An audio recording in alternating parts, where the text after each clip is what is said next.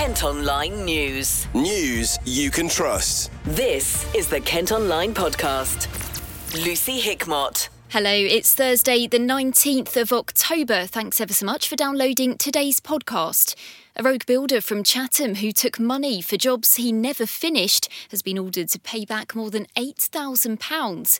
One of the people he ripped off decided to turn detective on Facebook to try and catch him. Kate's here with the details for us. So tell me about this investigation. Well, Michelle Sawyer initially employed Oliver Hooper Ross when she spotted a social media ad offering his services. She paid him £1,800 for work on a new garden patio and pergola, but all he did was break up an area of old concrete, leaving the job, never coming back, despite Michelle calling him several times. She was so fed up, she set up a dedicated Facebook page to see if anyone else had been scammed. And I understand several people came forward with similar stories. That's right. Michelle said she had loads of people trying to join the group and was contacted by several other victims. One of them hired Hooper Ross for an extension to create a home office, paying a £6,000 deposit before he disappeared. Another woman lost £800 after hiring him to replace her disabled daughter's front door after an intruder had broken in. They went to the police and he was charged with 3 counts of fraud by false representation. So what happened when the case got to court? Well, he appeared before magistrates and pleaded guilty to the charges. He said he hadn't meant to scam anyone, but took on too much work at once and couldn't do the jobs, and that he was sorry. The judge said he probably had good intentions at the start and gave him a 46-week suspended prison sentence. The 20-year-old from Palmerston Road will have to pay compensation to the victims and do 250 hours of community work. Thanks, Kate. Kent Online reports. Investigations are continuing following a fatal crash on the A2 near Canterbury. A man in his 60s died at the scene yesterday morning after his Vauxhall Corsa collided with another car and a lorry. The London-bound carriageway was closed for several hours. A doctor's told a court how a toddler who was allegedly murdered by his mum and her boyfriend near Faversham was covered in injuries from head to foot. 18-month-old Alfie Phillips died with multiple bone fractures and bruises in Herne Hill in November 2020. 34-year-old Jack Benham from High Street Road and Sian Hedges, who's 27 and from Yelverton in Devon, both deny murder and the trial continues. Kent's Police and Crime Commissioner has called for more prisons to be built to tackle current overcrowding. Matthew Scott says the system needs more capacity to deal with the number of charges being brought by officers. It comes after the government announced less serious offenders would be released on probation to free up space. Matthew's been speaking at a police and crime panel meeting. It is a serious concern, and I was in my meeting with the Deputy Chief Constable yesterday. We were making sure that we were across all the announcements that were being made. The crisis in our criminal justice system has many different elements to it, and I'm disappointed that we haven't been able to get to the Royal Commission on Justice that I think was desperately needed a few years ago. COVID is a contributing factor to the backlog and some of our challenges. However, I think that we also need to look at the fact that recruitment is becoming a bigger problem within the criminal justice system. We're not going to be able to crack that backlog of Crown Court cases unless we are able to recruit more judges. We do not have enough judges to get through that backlog. But we also don't have enough legal advisors as well, who are the ones who actually run the courts on a day-to-day basis. Too many of them are successful with their training and then go and join another part of government. That is a challenge. So we're not going to be able to really break the back of this unless those two key problems are dealt with. And I did raise it with the Justice Minister, Mike Freer, again this week, because it is of that critical importance. Our Crown Court backlog is the second worst in the country because of the amount of cases which are going through to Crown Court. So there are things that we do need to do to improve some of the things that we do, but it's not exclusively the police's problems to solve. We need other parts of the criminal justice system to really ramp up their activity, particularly when it comes to recruitment. The issue around the management of offenders is an issue that I will be following very, very closely. If I need to, we've not long had a criminal justice board, but I will convene one more urgently if I feel that we have got a particular operational pressure.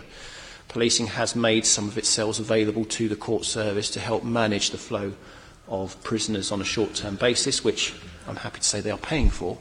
But it shouldn't be the case that we'd need to find that many places across the whole country in order to ease this process.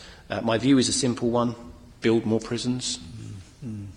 We need more prison places to deal with the extra charges which are going through, but also we need to be able to find and recruit the staff to be able to staff them as well. So I am across this. It is one of the key issues that my office is monitoring, and there are multiple, as I say, issues that we need to address. Kent Online News. Investigations are underway after a man's body was found in a lake near West Kingsdown. Police were called to an area connected to the London Golf Club in Ash in September.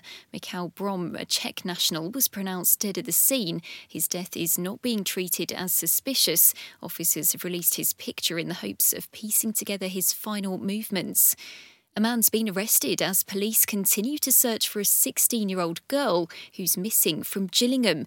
Grace Fisher disappeared last Friday. Officers have been questioning a man in his 20s who was seen with her. Now, Storm Babette has caused disruption in parts of Kent with strong winds and heavy rain across the county. A tree fell down and hit a car on the A229 in Staplehurst yesterday evening. Police and firefighters were called, but luckily no one was injured. The wet weather's likely to continue into the weekend. Alex Deacon is from the Met Office. Although eastern Scotland will bear the brunt of the heavy rain from Storm Babette, it is also going to bring heavy rain and strong winds to many parts. And then we're also concerned about another area of heavy rain coming into the southeast of England during Friday. All the while, the winds will be pretty strong. And again, particularly in the east, on some eastern coast, very lively gusts of wind could create some very large and potentially damaging and dangerous waves, as well as coastal issues. Elsewhere today, a coroner's apologised after wrongly telling a court that a man had taken a strong opioid before he was killed in a crash in Broadstairs. 27-year-old dad Brandon Licorice had fentanyl in his system, and an inquest heard it impaired his driving and contributed to the collision. It's now emerged he was given the drug in hospital, where he was treated for 3 days before passing away. Isfid battery storage for the UK's biggest solar farm near Faversham could cause a catastrophic fire or explosion. 800,000 panels are due to be installed on land close to Graveney, along with more than 100 containers for lithium batteries. Campaigners say a new safety management plan is completely inadequate. Cleve Hill Solar Park has been contacted for a comment. Charities have criticised plans to move asylum seekers back onto the Bibby Stockholm barge in Dorset. 39 people were sent to live there in August as part of government plans to cut down on the use of expensive hotel accommodation. But they were moved off just days later after Legionella bacteria was found in the water. The Home Office says all necessary tests have now been completed. Candy Udwin from Stand Up to Racism says the group will be there to give the men a warm welcome. People from all over the area have given us messages or are bringing messages down to stick into the card, which we will give people. We've got welcome packs for the guys with some basic toiletries in them. Care for Calais say conditions on board are like a prison. They'll continue to fight the policy and provide legal support for refugees. Kent Online reports. A Faversham woman is campaigning to improve low treatment rates for pancreatic cancer in memory of her dad. Nicola Allen says her father received no treatment after being diagnosed with the terminal illness, and he died just 12 weeks later. She's joined the Don't Write Me Off movement, which is calling for the government to find a way to make sure all patients have the best chance of survival and quality of life. A Sittingbourne woman's been ordered to pay nearly £5,000 for fly tipping. Bridie Deeprose advertised her waste removal services on the Nextdoor app, despite not having a licence. Household items and rubbish were later found dumped in country lanes in Faversham. An engineer from Kent has been telling us how his apprenticeship has helped him in his career. Nick Letham is working at National Grid, but says not many young people know the programmes are even an option. It comes as a new report shows the number of apprenticeships, particularly in the engineering and technology sectors, has dropped. Nick's been telling Kate how he got into it. I'd already been through university. I'd done electrical engineering, and then I wanted to go into the field. I chose an apprenticeship because I've got no experience actually operationally in the field. So I thought the best role for me suited to get into the company was to go through the apprenticeship, and I can get trained up. And how have you found that process? Was it an easy process to apply for? Was it competitive? Were there lots of people trying to do the same thing? I felt it was very competitive. When I joined, we were actually given the numbers, and I think for every one person that actually got the role, it was 81 people applied for it. What's the benefits for the company to hire an apprentice? A fresh mind, and then I can obviously take on a lot of experience. I can gain a lot of experience and knowledge from other people that are in the field that have been working in the industry for all these years. And I can get that from each of them. And I'd also say that where you're quite green and you're quite fresh, then you're going to pick that up, and then you can carry that knowledge and experience forward and pass that on to others, but also develop your own ways as well. It's quite interesting because you were saying that you searched for apprenticeships during your studies, so there wasn't any sort of outreach from them at all. You didn't see an ad or anything like that made you want to pick it up? No, obviously, I think before I would have gone to university, I wouldn't have known anything about National Grid and what role I would have needed to have worked there. It wasn't until after I was like, right, I like power system engineering. The power system is National Grid. Connect the dots, and I was like, okay, that's where I'll apply for a role there. And then saw that they had training schemes available, apprenticeships available. Do you reckon it would be worthwhile for companies to be doing more outreach programs with schools or other universities just to let people know that apprenticeships exist? Yeah, I think there definitely needs to be a bigger drive there. I know that they already do it, but I think if they're seeing a decline in numbers, then to let people know, and not just late on sort of for those, but some of the people that are perhaps going into those later stages of education, so that they know a year in hand before they're applying that, okay, we need to be, this is what you need to be looking at. If you're interested in, then it's an option available there. Now you can head to Kent Online or follow us on socials to see a new house being built near Folkestone that neighbours have described as like an alien spaceship. The former bungalow on Sunnyside Road in Sandgate is being converted, but residents fear it's not in keeping with the area. It's emerged an admin error meant locals weren't told about the proposals, and the council's apologised. The owners and developers have been approached for a comment. A hotel in Ashford has been named the world's best country retreat, even beating competitors in Mallorca and France. Boys Hall in Willsborough picked up the prize at the National Geographic Hotel Awards. The venue is said to have won for its thoughtful interior design.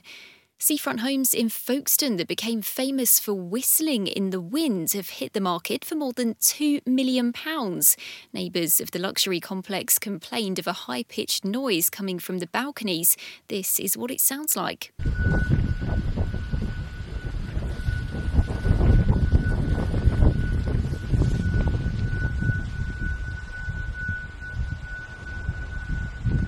Bosses say work will be done to stop the noise. An empty Lidl store in Canterbury is set to be taken over by Farm Foods. They've already started recruiting staff to work at the new shop on Sturry Road. It's due to open in December. Archbishop's Palace in Maidstone has gone on the rental market and could be turned into a wedding venue or boutique hotel. The 14th century building in the town centre is owned by the council and was previously used as a register office. It's available as a whole or divided into 3 properties. The first ever youth festival in Dover is taking place this half-term. Future Foundry, which helps young people set up businesses and events, are taking over a large space in the Charlton Centre to stage 8 days of activities. There'll be art, sport, climate, music and drag workshops. Nicola's been chatting to Elizabeth Tophill, who's from the organisation. We felt that we really wanted to celebrate how culturally engaged young people in Dover are. So we went into all but one of the secondary schools in Dover to find out what they're doing. We wanted to find out also what they thought of the town and what they want to see more of. So tell us a bit about what's going on during half term. There's loads of activities planned. Can you give us, in a bit of a nutshell, an overview of what's happening?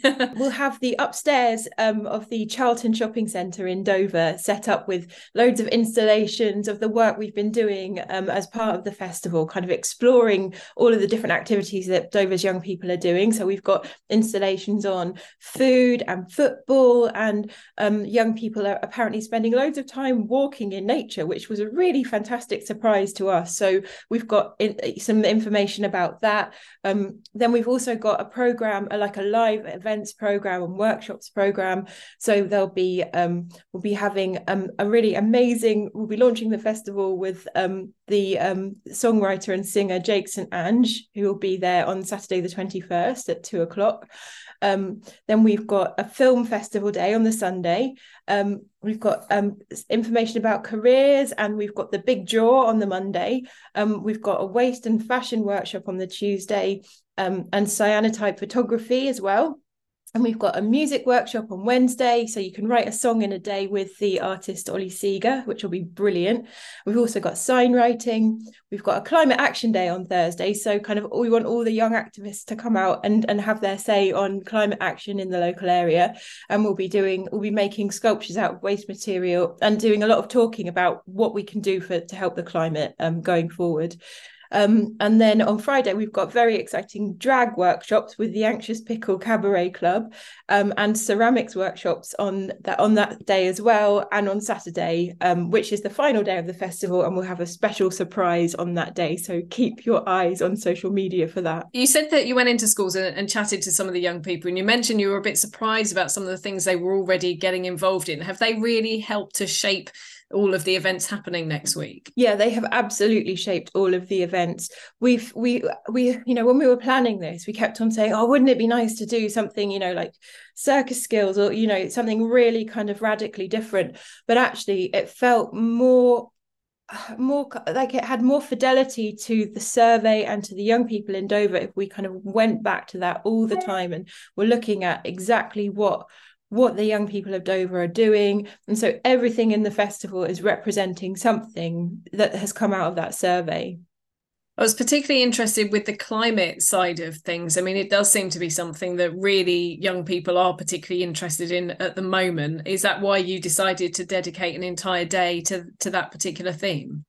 Yeah, it felt really important because, as I say, we didn't actually ask a question about climate change and about how young people felt about climate change, but we did ask what young people are doing in their spare time. And one of the top results was spending time in nature and walking in nature, and that really showed us that young people value the natural environment, and it felt like it was a really good way to talk about the climate emergency and how young people feel about that. We also, as an organisation, we look at that a lot. We've run a programme called Closing the Loop, where we look at the circular economy and ways of actually having sustainable businesses that don't have an impact on the environment. So it felt like a really important thing for us to include that. Are you quite surprised there hasn't been a festival like this in Dover before? I am, and I'm not. I think that it is surprising because obviously Dover's young people are amazing. Young people are amazing, but I think they are often overlooked. And I think it's really important that we give them this platform to show what they're doing and to really celebrate them. The festival gets underway this Saturday. Plans are being put forward for a Best of Kent weekly market in Ashford.